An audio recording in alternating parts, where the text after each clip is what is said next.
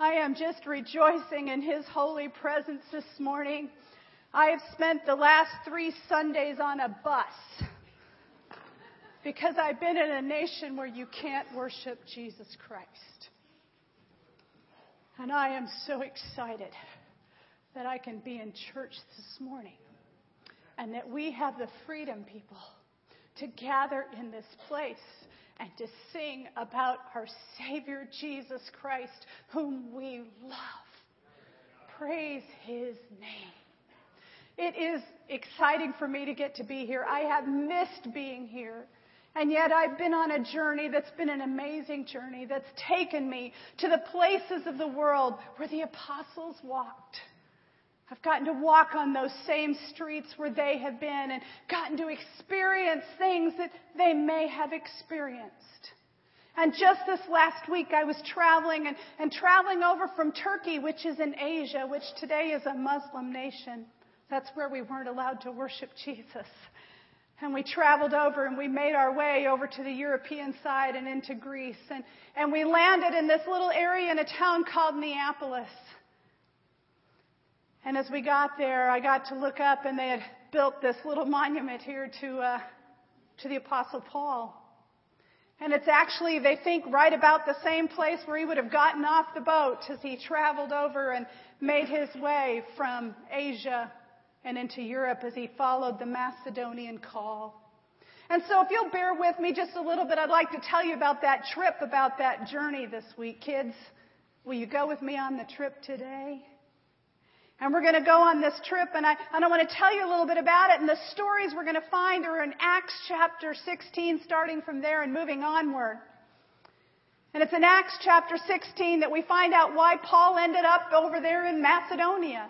You see, it says, during the night, Paul had a vision of a man of Macedonia standing and begging him, come over to Macedonia and help us.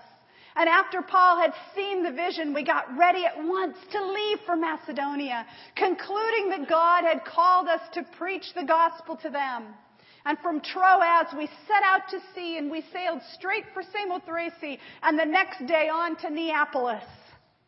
From there, we traveled to Philippi, a Roman colony and the leading city of that district of Macedonia, and we stayed there several days. So after I saw that place in Neapolis, we actually got on the old Ignatian Way, that road that led from Neapolis down to Philippi. And I made my way to Philippi, and this was early in the week, and now we were finally in Greece where we could worship our Jesus. And we got together and we gathered down at the river outside of Philippi. We gathered at a place where the trees were and the water was running, and we were allowed to have communion and worship our Jesus there together. And what is significant? What is significant about this place in Philippi? Well, let me read to you just a little bit further. This is from Acts chapter 16, verse 12. You see, Paul says and his companions, from there we traveled to Philippi. It was a Roman colony and the leading city of the district of Macedonia. We stayed there several days. But he says on the Sabbath day, we went outside the city gate to the river where I was this week, where we expected to find a place of prayer. And we sat down and we began to speak to the women who had gathered there. And one of those listening was a woman named Lydia. She was a dealer in purple cloth from the city of Thyatira, who was a worshiper of God. She was a worshiper of God, but she didn't know Jesus. The Lord opened her heart to respond to Paul's message. And when she and the members of her household were baptized, she invited us to her home. And she said, if you consider me a believer in the Lord, she said, come and stay at my house. And she persuaded us. This woman, Lydia, she ended up starting a church in her own home. Lydia, the woman, the seller of purple. And right there along the riverside, there is a church dedicated to this lady, Lydia. And I took this picture from inside the church. But in the town of Philippi, today, you can walk the old streets of Philippi and you can see what it looked like. Paul ended up writing a letter later to the Philippians, and this is part of what it looks like. I don't know if you can see the paved road down in the front, but that's the ancient road that's been there for thousands of years.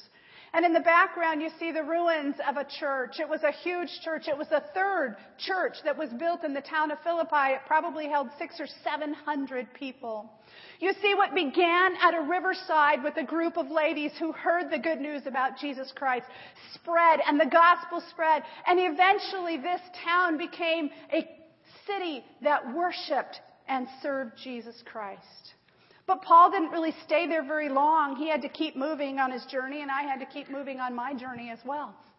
So in Acts chapter 17, it says, and when they had passed through Amphipolis and Apollonia, they came to Thessalonica, where there was a Jewish synagogue. As his custom was, Paul went into the synagogue, and on 3 Sabbath days he reasoned with them from the Scriptures, explaining and proving that the Christ had to suffer and rise from the dead.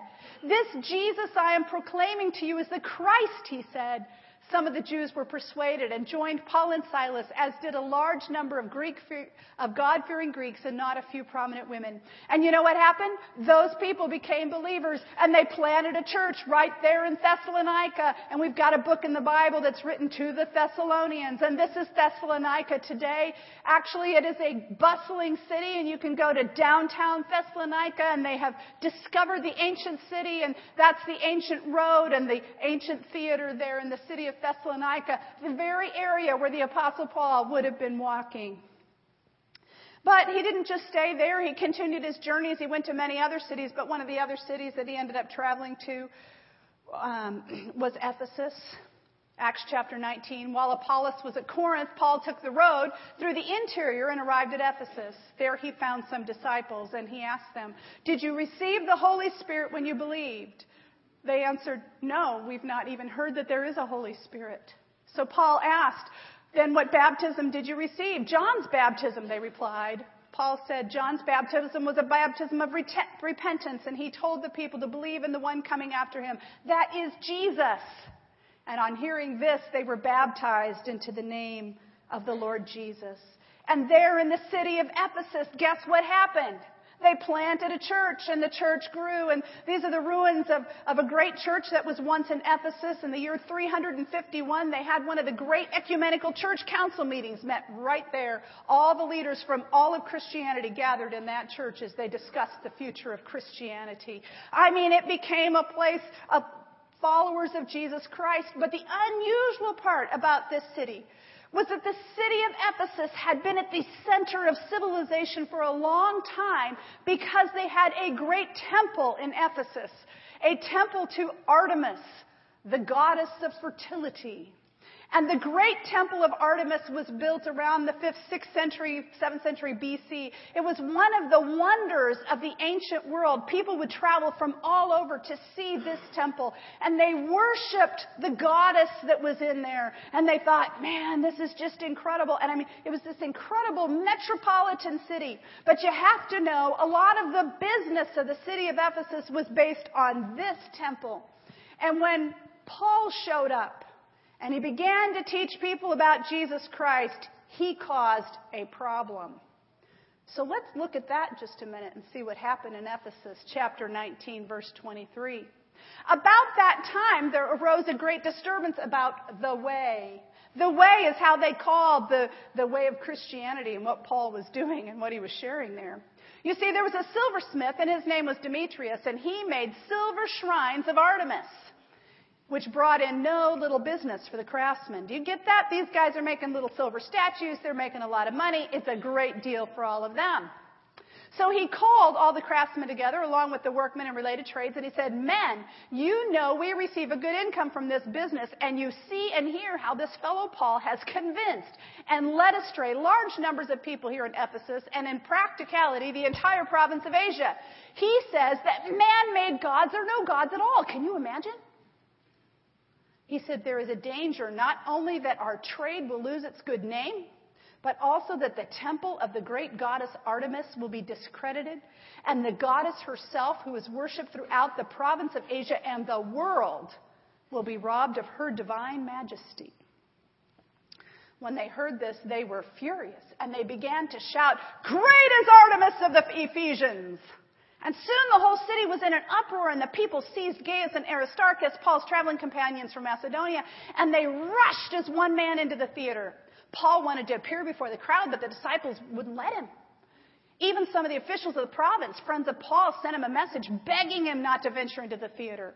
The assembly was in confusion. Some were shouting one thing, some were shouting another. Most of the people didn't even know why they were there. The Jews pushed Alexander to the front, and some of the crowd shouted instructions to him, and he motioned for silence in order to make a defense before the people. But when they realized he was a Jew, they all shouted in unison for about 2 hours, "Great is Artemis of the Ephesians!" And the city clerk finally quieted the crowd and said, "Men of Ephesus, doesn't all the world know that the city of Ephesus is the guardian of the temple of the great Artemis and of her image, which fell from heaven? Therefore, since these facts are undeniable, you ought to be quiet and not do anything rash. You have brought these men here, though they have neither robbed temples nor blasphemed our goddess. If then Demetrius and his fellow craftsmen have a grievance against anybody, the courts are open and there are proconsuls and they can press charges. If there's anything further you want to bring up, it must be settled in the legal assembly, and as it is, we are in danger of being charged with rioting because of today's events. In that case, we would not be able to account for this commotion since there is no reason for it." And after he had said this, he dismissed the assembly. Now, I just want you to imagine this was not some little thing that happened. He had stirred up the entire city of Ephesus. If we look at the next slide here a minute, and if you look really closely, this is a picture of the theater in Ephesus. It fills nearly the entire mountainside. It had 25,000 seats. This is the road in Ephesus, the marbled road you see walking down here. I just want you to imagine what it was like with the Apostle Paul. I mean, he had so many people turning to Jesus Christ that he created a riot in a city that rushed that theater until they were screaming and yelling over some little goddess they thought had fallen from the sky. It's pretty amazing. That's just another view of the theater there. You can see some of the seats. But later on, John writes to the church in Ephesus. John went there as well, and he took Mary, Jesus' mother, with him. She actually dies there, and so does John. But John says this. This is about 30 years after Paul was there. He says, "Church in Ephesus, I know your deeds. I know your hard work. I know your perseverance. I know that you cannot tolerate wicked men, that you have tested those who claim to be apostles but are not, and have found them false. You have persevered and have endured hardships for my name and have not grown weary. But I hold this against you. You have forgotten your first love." What happened to the church in Ephesus? This is the tombstone of the Apostle John. There in that city, they had so many reminders all around them, and yet how did they forget their first love? What did they lose? That's not the only church. We hear about the church in Laodicea. We hear about it from the Apostle Paul, and he writes us this little blurb. "I want you to know how much I am struggling for you and for those in Laodicea and for all those who have not met me personally." And then John writes to the church in Laodicea. He says, "I know your deeds. You are neither hot nor cold, but I wish you were either one or the other. So because you are lukewarm, neither hot nor cold, I am about to spit you out of my mouth." Laodicea. You see, the disciples had gone there and they had preached in the synagogues like was their common in most places. And this is interesting. It's a column that's left in the city of Laodicea, and you can see the menorah and then the cross on top. You see, the Jews were converting to Christianity and believing in Jesus Christ. And so this was a symbol of what was happening in the city of Laodicea. Now, it's interesting. Why would John talk to them about the water? And I learned a little bit about that on the way, too. Kids, you might find this interesting. But let's take a look at what was happening in Laodicea. You see, in Laodicea, they got water from 2 water sources. They came from 2 different mountains that were nearby. And one of the mountains was the one up on the top on the left-hand side, and I wrote hot next to it, even though it looks like it's snow. It's not snow. Actually, that is a mountain. It's a place called Hierapolis. In Hierapolis, there are warm springs and all this geological activity, and there is actually calcium and sulfur that's going down over the side of that mountain created by the hot pools, and that's what you're seeing, the calcification. And so the water that they would get from that mountain, from Hierapolis, was actually warm, hot water filled with a lot of minerals. People would go there to get mineral baths and that kind of stuff. And that water was run down the mountains and it was sent over to Laodicea. And then the mountain on the right-hand side was where they also got water for Laodicea. And so the water was piped from both of these locations all the way to the city of Laodicea. And then in Laodicea, and this next slide here you'll see, they had an interesting water tower, and it's a little bit hard to make that out, but on the left, what they actually had was a system of terracotta pipes that would come from the two mountains. It would pump up the water tower. There used to be a container on the top that would hold all the water. And then on the right, you can see a little bit of the pipes that are left over. The pipes would then be piped all over the city of Laodicea. And they were all held together in concrete in this tower. But here was the problem in Laodicea. The water came from one mountain that was nice and cold, and from another mountain that was hot mineral water. And it was pumped together in the water tower in Laodicea, and sitting up there on top, the water became lukewarm and filled with minerals. And the water in Laodicea was not the best. And they knew exactly what it meant to be lukewarm and kind of nasty. What happened? What happened to all these places that I went? Because at the end of the day, today, all I've done is show you pictures of piles of rocks. It's a bunch of ruins. Those churches are no longer alive today. As a matter of fact, some of those pictures came from Turkey, which today you can't have new churches or anything. You can't be serving Jesus Christ. How in the world did they go from being an area that was so in love with Jesus Christ to losing it all? Well, I think part of our clue is that the church in Ephesus lost its first love. And that the people of Laodicea had become lukewarm. And as we're on this journey, I want to ask you a question. Where are we? If people were to look at us and our spiritual lives, if people were to come back and look for this church 30, 40 years from now, will it just be a pile of rocks? Or are we a living, breathing organism filled with the Holy Spirit? God is asking us, where are we going on this journey? What are we going to take with us? Now, just recently, I was at a conference where George Barna was speaking, and George Barna was talking about his newest survey that he's been doing for nearly 10 years, where he's been studying the spiritual lives of people in America. He's been trying to figure out, where are people in their spiritual journey? Where are they in this trip? Where are they going in this journey? And he's not been able to publish it yet, but he shared with us some of his research that day. And I want to share with you a little bit this morning about the spiritual journey. A spiritual journey that the people in those early churches must have been on. But we have to ask ourselves, what happened on their journey? How come I can only find a pile of rocks today? So I want to take you with me. I want to take you to the 10 stops on the journey that George Barna has come up with. And I want you just to listen this morning and maybe think, where am I? Where do I fit in on this spiritual journey? You see, stop number 1, George Barna says, is an ignorance of sin. And he says today 1% of Americans see themselves in that category. It means they have no clue that there is such a thing as sin. It doesn't bother them. It's no big deal. It's just totally clueless. 1% of the people are sitting at bus stop number 1.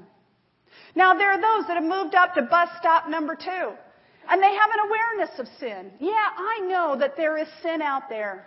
I know there's probably something wrong with it. They have a little bit of they're not too bothered by it. They're kind of skeptical, but 16% of Americans are there. They realize there is sin.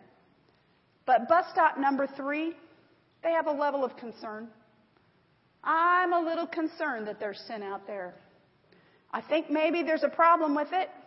They're trying to evaluate it. They're wondering how it affects their lives. 39% of Americans are sitting there at bus stop number 3 with simply a level of concern. There's a small group that's moved from bus stop number 3 to bus stop number 4. Bus stop number 4 we call fire insurance. It means I have figured out that I have a level of concern about my sin, and I realize that if I don't deal with my sin problem, I might spend eternity in hell. So maybe I will just profess faith so that I can get the fire insurance, and that's going to be good enough. So 9% of Americans are sitting here at bus stop number 4 in their spiritual journey. Now, there are a number that have moved up to bus stop number 5. 24%. It's a pretty good number. And 24% are at stop number 5, and they are embracing the grace of God. They've asked Jesus into their heart and to their life. And they've moved on from it just being fire insurance, and they're saying, maybe now I want to get involved in the life of a church. And so they're coming maybe on Sundays a couple times a month, getting a little bit involved, saying, this is good. I'm enjoying this Christian walk, and I'm going to do this thing. And they're embracing grace. And this is where the largest number of Christians in America today are. They're right here. They are at bus stop number 5. And we can say, great, that's a wonderful thing. But you know what? We are called to continue to move on the journey. And you see what happens is if you sit at bus stop number 5 for too long, you'll end up at bus stop number 6. And after about 10 to 15 years of sitting in bus stop number 5, you're going to come to a place of spiritual discontentment. 6% of Americans find themselves here. Spiritual discontentment.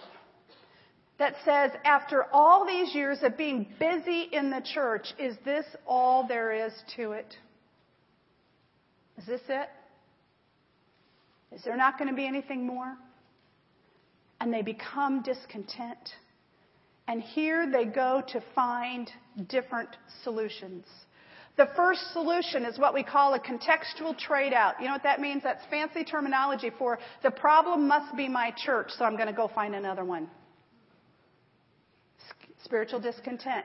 The church has got to be the problem. And so what we do is we go from bus stop 5, we go to another bus stop 5, and we just go hang out there, and we call it the recycling of the saints. And we just hang around at bus stop 5 because we don't really want to go on to 6 or 7. There's also an entire group of people that simply move out of Christianity at this level. For you see, if they don't go deeper in their Christian walk, they'll finally just say, forget it. If this is it, I don't want anything else. And you know people like that. They have walked away. But you see, for us to continue in this spiritual journey, there's something more. But there's something more that not many people are moving on to. And that is stop number 7. Pastor Carla, why would we want to go to stop number 7? It's called brokenness. And only 3% of Americans find themselves there. But brokenness is when you find yourself at a place where you realize, I am sick and tired of trying to be the person running this life all by myself.